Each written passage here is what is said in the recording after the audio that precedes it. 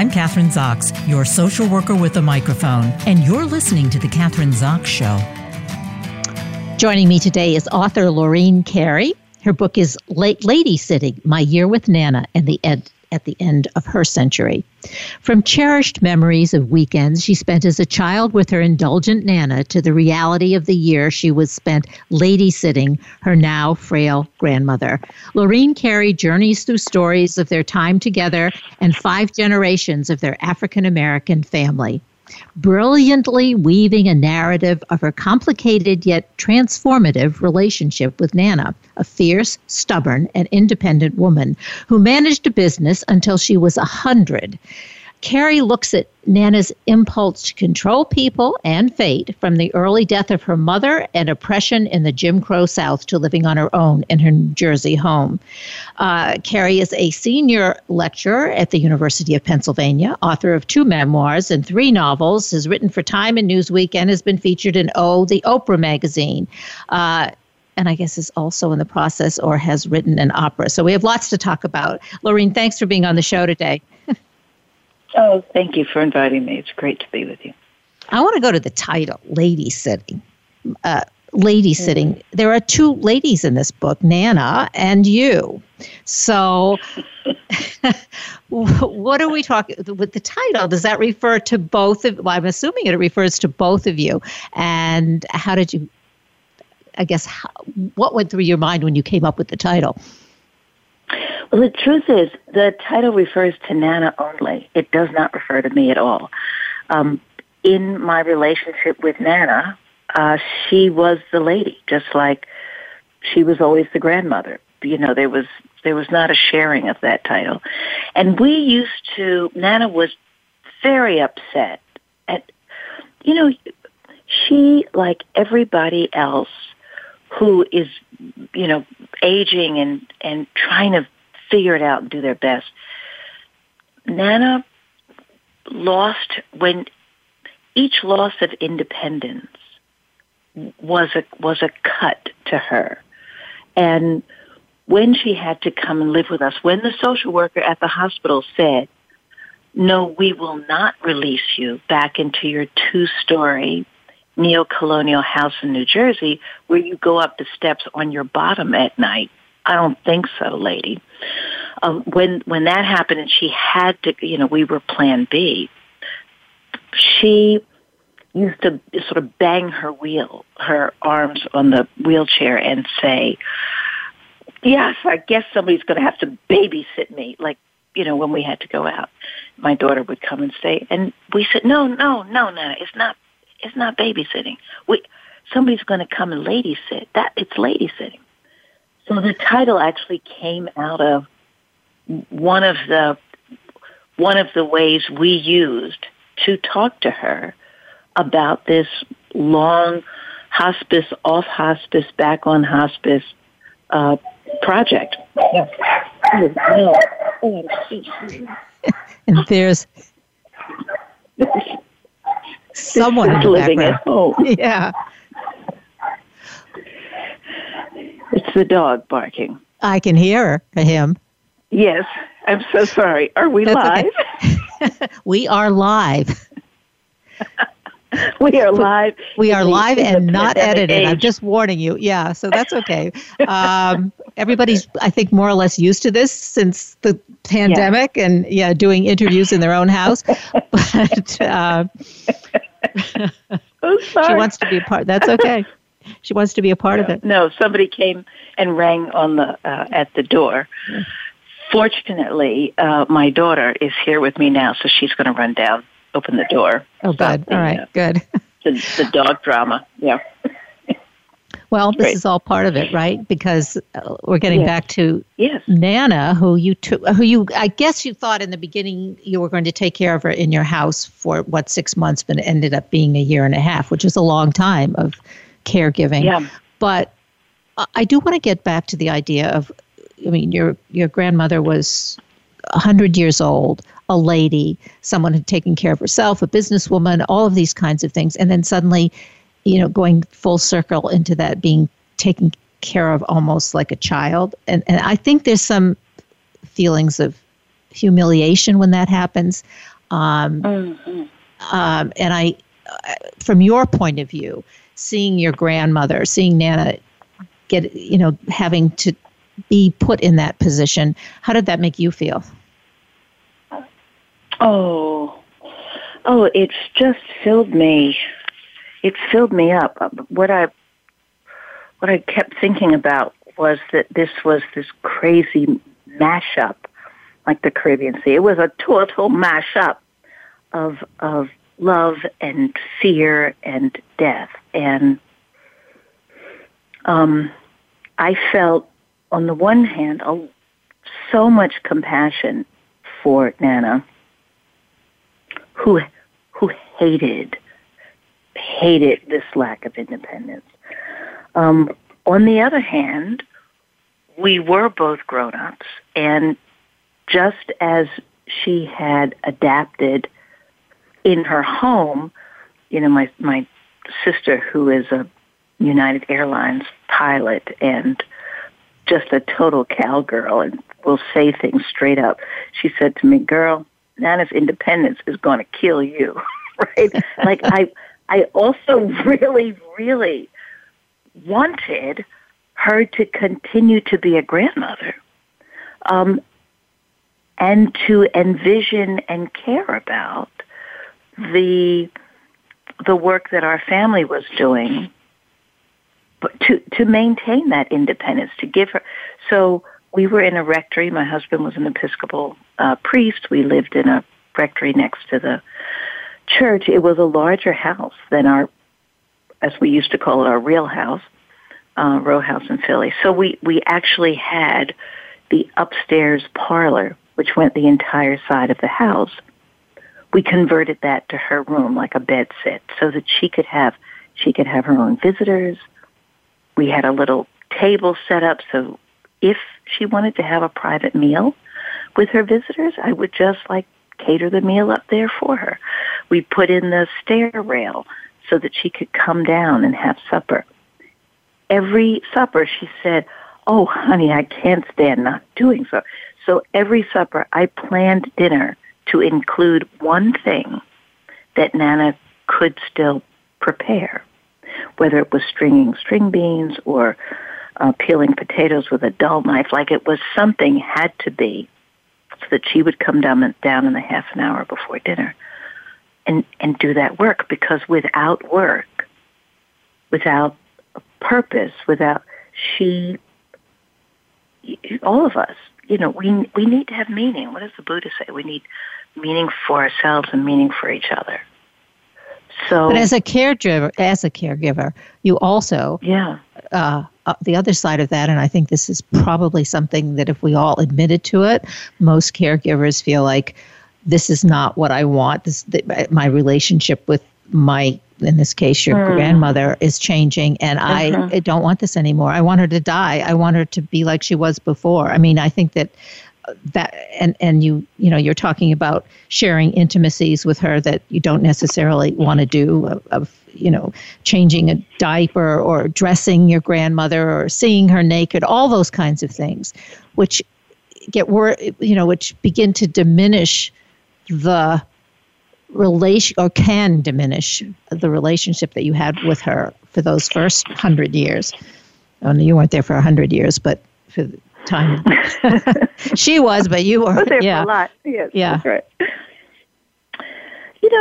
It's funny. I began to think of this like folding egg whites into a souffle. I just kept thinking to myself, so this gets folded into all those other years. It doesn't change it. There is no way that the proportion of time I spend, and the physical stuff I could do. For some people are more, I don't know, a word that's not judgmental. The words we use like squeamish but are all judgmental words. Some people are more affected by doing the body work than other people. We were very fortunate. I was able to keep working. We were able to hire people, some nurses. Oh my goodness. There's a whole radio show about getting two people whom Nana would approve to help take care of her. That's more than one radio show. That's a that's a series. Yeah, it's a series, exactly. That's right. But it's still true that all the stuff, the washing, the helping, the wiping, all of that, I accepted that and could do that with her, and she and I figured out a way. It's like finding a new gear to go into. So we could go into that gear and still have respect and understanding. What I couldn't, what's harder is the mental and emotional. What's harder is deciding what is merely unavoidable cognitive and emotional decline. So you accept it, period. And what is spiritual and relational? What's the long tail from that kite that was always about, I have to have control, I have to have it the way I want it, everything must be the way I want, or else. Like, what's part of, and how much of that gets frozen and ossified into the temperament as the loved one gets more fearful. That's the part that was harder for me. Can you give us examples of what happened with you and your Nana? I mean, that reflects that. Yeah. I'll give an example that's not me directly, because it let me be more clear with myself about my own anger. When I had to leave, and there was not one of the two nurses, my younger daughter still lived with us. The older daughter lived in Philadelphia. By the way, the older daughter did move into Nana's house to take care of that house. She was in her 20s. It meant she was living in a suburban area. Nana lived in a white suburban area, and one that was not really interested in having black neighbors. It worked because Nana looked white. My daughter doesn't. Neither do her friends. So my daughter was a little bit vulnerable. We were just a little worried about her vulnerability there. So, but she did that. So it was a full frontal family obligation. She did that. The younger daughter, I went out this one time, so I was already a little raw on the daughter's front. The younger daughter, I said to her, if she gets hungry, and she said, I know, Mommy. She's amazingly careful, this younger daughter. Nana got hungry. She gave Nana exactly the kind of snack I would give her. Just the right little sandwich, just the right crust cut off, just the right plate, etc. Coffee had to be the right temperature, the right color. She did it all. She brought it up to Nana, and Nana said, this wasn't what I wanted. Just get me some crackers or something. Isn't there any cheese? She did that. I've seen her do that to nurses. Zoe came to me. There were tears in her eyes when she heard Nana say to me, I am starving. I need a meal or something. Zoe said, Mommy, I did everything. And when she didn't like it, I asked. I was so furious. And I did two things. One I regret. One is I said to Zoe, listen, I'm on duty every minute of the day, even when I'm at work, even when she calls me back. When I go and I say I want you to make her happy, you know what? I need you to figure out, woman up and make her happy. I regret that so much, that I transferred that people-pleasing mandate to my child. Like, my job as a mother is to stop it. Have you spoken to Zoe about that since? Yes, I have. What I do not regret is going to my grandmother and saying, Zoe did her best. She brought you a meal. She did everything for you. and you failed to acknowledge it. You were ungrateful. You were mean to her.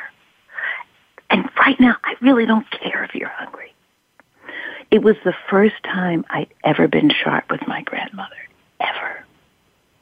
Zoe does not remember me saying to her, make her happy. What Zoe remembers is standing outside the room and feeling that I had her back by telling Nana, you should be good to her.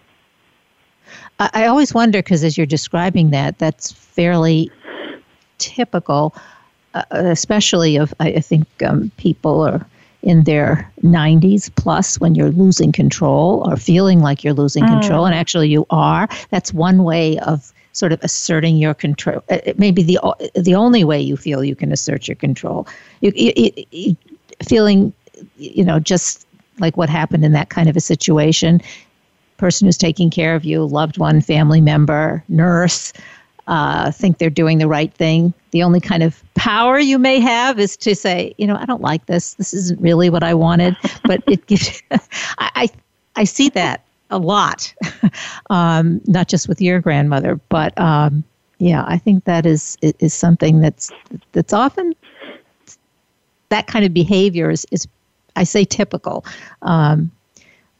When one is in that situation, having to depend on your family or whomever for everything. Yeah. And you did mention, you talked about dying, and one of the strongest sections in the book has to do with the night when the organization. I'm a writer. I write books. I've written books all my life. I didn't write a lot while we were taking care of Nana, nor did I write a lot the 3 or 4 years earlier when we absolutely, I had to accelerate my schedule of going to see her, checking on her, doing her house, helping run her business. It went from 2 nights, 4 nights, 6 nights a week. I mean, it was really accelerated in those 3 or 4 years. I teach, I write, I get up at 4:30, I write in the mornings, I write at night. So all of the writing time got soaked up by this, sort of the caretaking before she moved in, which I think is something we don't kind of calculate in our national statistics on caretaking, is all the people who are doing that work as well. But Nana's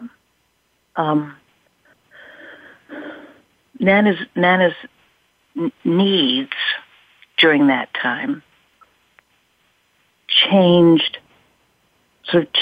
all of our lives in ways that I couldn't quite put in the book, but had to do with both business and love, and getting, sort of aiming us toward what we were about to do. My husband used to say Nana does not have a plan B.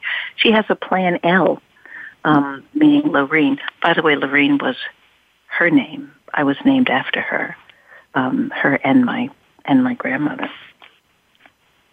Lorene, there are so many themes in your book. We've been talking obviously about very specifically Nana and the caretaking or the caregiving that you and your girls and the family did during that year and a half. But the other themes that you explore too, I mean, I love in the book, I mean, your identity as a Black woman, what did that mean?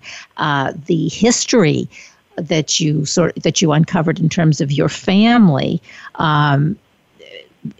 on both sides of the family, and very different in terms of Black families in Philadelphia, in New York. I found that fascinating, I have to say, and I think to me anyway, it was an important part of the book. The fact your husband is white. This is your second husband, right, Bob? Yes. Yes. And he's white, is he? Yes. Yes. Yeah. So the family dynamics that came into play as you're describing your last year with your Nana. Can we talk about that a little bit? we don't have a lot of time left. But in terms of your identification as a Black woman in Philadelphia, right? Living in Philadelphia. For sure. Yeah. Yes. And in fact, every death of someone close to you brings up memories of other deaths. The bell tolls for thee, certainly, but also you think about other people, how Nana Hamilton died, how Pap died, my in-laws died. Like, this is what we do, right? We remember other funerals, we remember other caretaking, and we contrast them in our minds. Every part of that, every part of life and death for me as an African-American woman in Philadelphia, in America, is influenced by race, just like every part of my life is influenced by gender, by class, all of these things. So whether my grandmother's father came to Philadelphia because he was part of what were called the Fusion Republicans, right? They were the people right after the Civil War who said, whoa, we have really got a chance to remake this. He was a secretary to an African-American congressman in North Carolina. He was invited to the Taft White House for some event. He was on boards with the sons of Frederick Douglass. That's how he grew up. And then Jim Crow came. It shut down every door. And he could not be the man that he had been groomed to be, was working on. He had to stop everything. For that reason, he followed that Congressman, George White, who was the last Black congressman in Congress for more than 20 years, the last Black congressman from North Carolina for 90 years. He came to Philadelphia. He followed George White here. There was a thriving free community that had been free, not just newly enslaved, or newly enslaved, newly free, as was true in the South. So there was a much bigger foundation to build on for business, banking, political activism. That's why my Nana came to Philly. That was part of her, and that was part of her conservatism, part of her keeping her head down. Because if you put your head up, somebody might cut it off. So it had everything to do with her worry that I was starting a Black arts organization. Because, she loved the books I wrote. She was also a little concerned. The books that write about being a Black person at St. Paul's School in the 70s, all of this could get your head chopped off. So it was definitely part of our lives. Yeah, and there's so much more in the book. I hate to cut you off because I have I have so many more questions to ask you. We have 1 minute left, but we have 1 minute left, so I can't ask those questions. I can tell listeners to read your book definitely, and have you on the show again because there is so much more in the book about the history. As you're beginning to describe, of African Americans in Philadelphia specifically. But and I know if you can tell us in a minute about the work you're doing now. You said you are in the process or have written an opera, and then give us a website to go to get more information about what you're doing. 30 seconds, sure. Lorene. Okay. My website is Lorene Cary, LoreneCary.com, and it's got information on and a link to the 30-minute short opera called The Gospel According to Nana. That's on my YouTube channel, Lorene Cary 1, with captions. I hope people will love it. I'm working on an opera now on the Jubilee Singers, a libretto with Damien Jeter, composer, and for the Arden Theater, which put on 2 years ago My General Tubman, about Harriet Tubman, my play. I've written a theatrical version of ladysitting that has death as a character with whom Nana is in constant conversation. Ladysitting. We've been talking to Lorene Cary, Ladysitting My Year with Nana at the End of Her Century. Thanks so much for being on the show today. Oh, thank you. I appreciate it. I'm Kathryn Zox, your social worker with a microphone, and you've been listening to The Kathryn Zox Show.